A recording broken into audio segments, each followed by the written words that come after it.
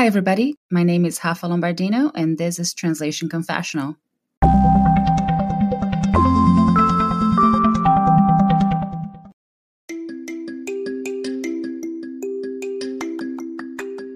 What is the most fundamental tool translators have? Yes, our language. And we must be the grammar and spelling police, not only when we're working on a project, but also when we're communicating with clients or interacting with peers online. We must use our language as well at all times. With that in mind, one tool I've been using for a while now, and I do use it constantly, is Grammarly. I've activated it on my email so I don't make any mistakes when sending a message to a client. I also have it available to me in Google Drive, so I can use it when reviewing my students' translations into English or when I'm writing my own articles and brainstorming podcast episodes. And because I do translate into English very often, the premium version helps me keep my last draft sharp and ready for delivery.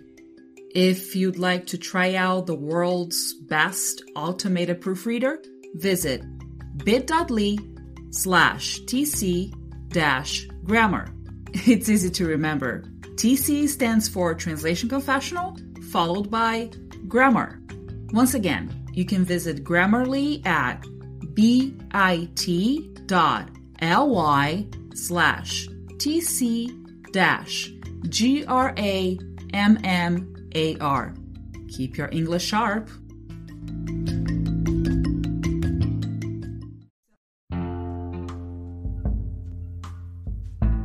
Controversy in subtitling. Squid Game. Let's do something a bit different today and talk about a very hot cultural topic. The subtitles of Netflix's latest trendy show, Squid Game. I'm leaving some links in the episode's description to different articles talking about the subject, but I guess most of you have heard about the controversy by now. Well, once again, translators are on the hot seat because subtitles to a foreign show are being criticized by English speakers. Here's a disclaimer. As of the recording of this episode, I'm yet to finish season 1 of Squid Game, so I've read through the news with caution not to get into spoilers. I'm watching the English dubbed version because my kids wanted to watch it too. They're okay with the gory theme and can separate fiction from reality when it comes to violence. My teenager actually watches a lot of Japanese anime and gets a lot of the metaphors, which makes me proud of her social-political awareness at such a tender age. And yes, we just skipped one of the bathroom scenes because none of us needed to watch two despicable characters having some sexy time amid the chaos. Another day is here, and you're ready for it. What to wear? Check. Breakfast, lunch, and dinner? Check. Planning for what's next and how to save for it? That's where Bank of America can help. For your financial to-dos, Bank of America has experts ready to help get you closer to your goals. Get started at one of our local financial centers or 24/7 in our mobile banking app.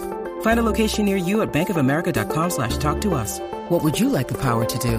Mobile banking requires downloading the app and is only available for select devices. Message and data rates may apply. Bank of America N.A., member FDIC. Anyway, I'm not watching it with subtitles on at all in any of my languages, Portuguese, English, Spanish, or Italian. It'd be an interesting exercise when I have a chance to get to it, so I can contrast the different versions, acquire some vocabulary, and make more language connections. What I can say is that most of the controversy started because of a TikToker who identifies herself as a comedian and whose number of followers has 6 digits already. She decided to criticize the English subtitles, saying that they were not true to the dialogue in Korean, which is a language she also speaks. One of the main examples she gave was when a character says, "What are you looking at?" in Korean, but the subtitles in English simply showed, "Go away." It actually matches what we heard in the dubbed version, and personally, I don't feel like I missed anything. The character was giving someone a dirty look. They were kind of close to one another, and when we heard "go away" in English, it was pretty clear that she was bothered by the person close to her staring at her. We can have a lengthy conversation about the differences in emotional charge and demeanor between "what are you looking at?" which is more defiant, and "go away," which could be interpreted as the character feeling threatened. However, besides subtitles and dubbing, we also have visual cues when watching a movie or a series. In that context, I don't really feel I was losing much between these two options. Actually, I just thought of a third option, which would be "get lost," and it has only one extra character compared to "go away."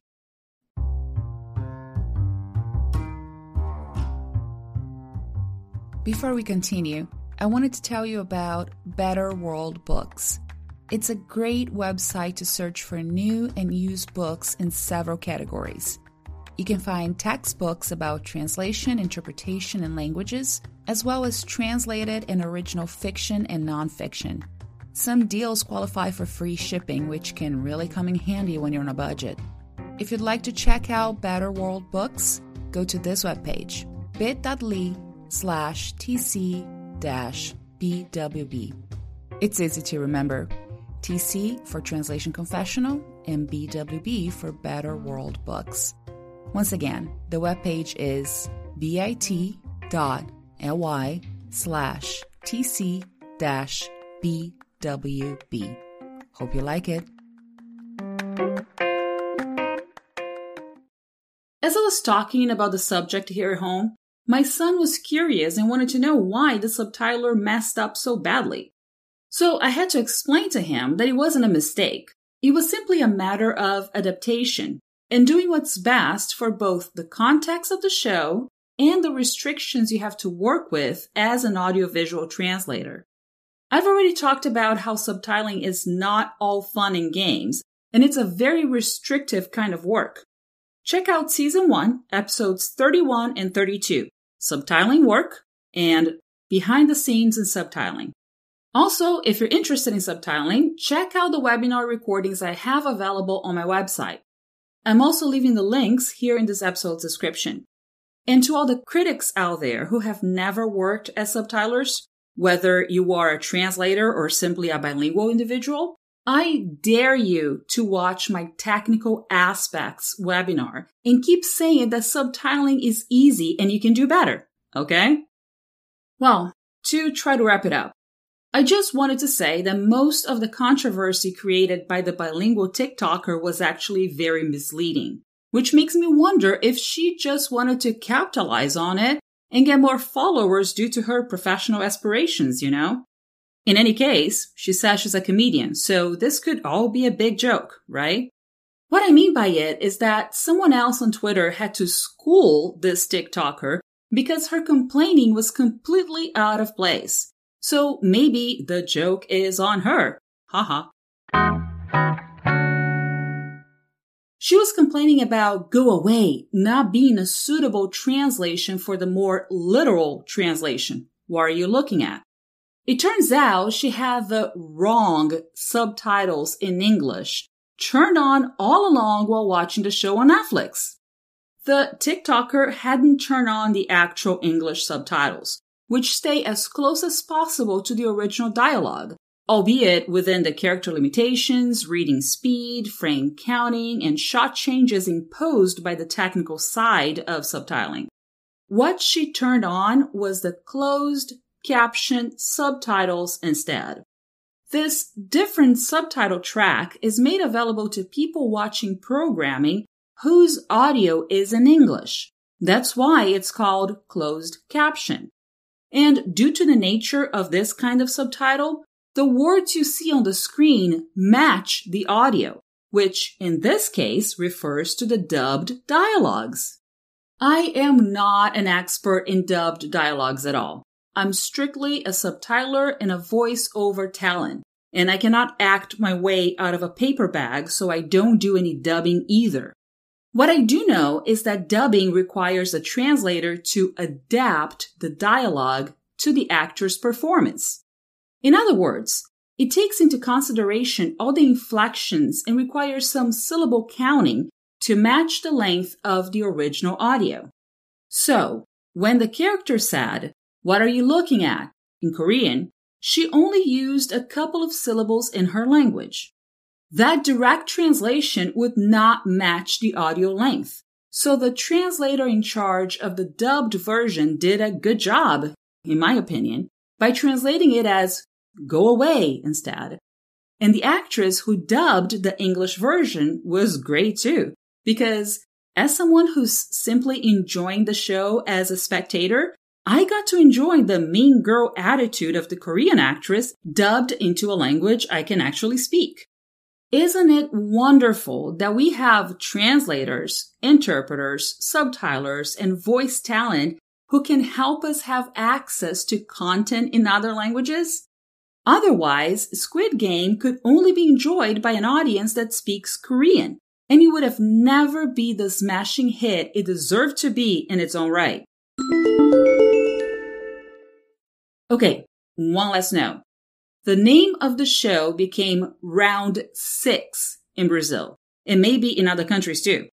We can see that Round 6 is something mentioned in the series, so it's great that they pulled something from the actual plot when adapting the title. Otherwise, the show could have become controversial in Brazil for an entirely different reason. The literal title would have been O Jogo da Lula, and if you don't know anything about Brazilian politics, let me just remind you that Lula is a nickname of Luiz Inácio da Silva, who was the president of Brazil between January 2003 and December 2010. Don't even get me started on why Brazilians would have flipped out about O Jogo da Lula as the title of Squid Game in Portuguese. That would be the subject for a political podcast, not a translation one.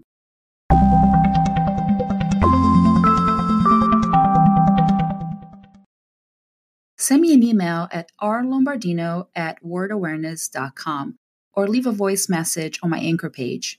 If I get enough feedback and voice messages, I can go back to the subject and post a special podcast episode with everyone's opinion on this very same theme. By the way, my Anchor page is anchor.fm/translation-confessional. I look forward to hearing from you.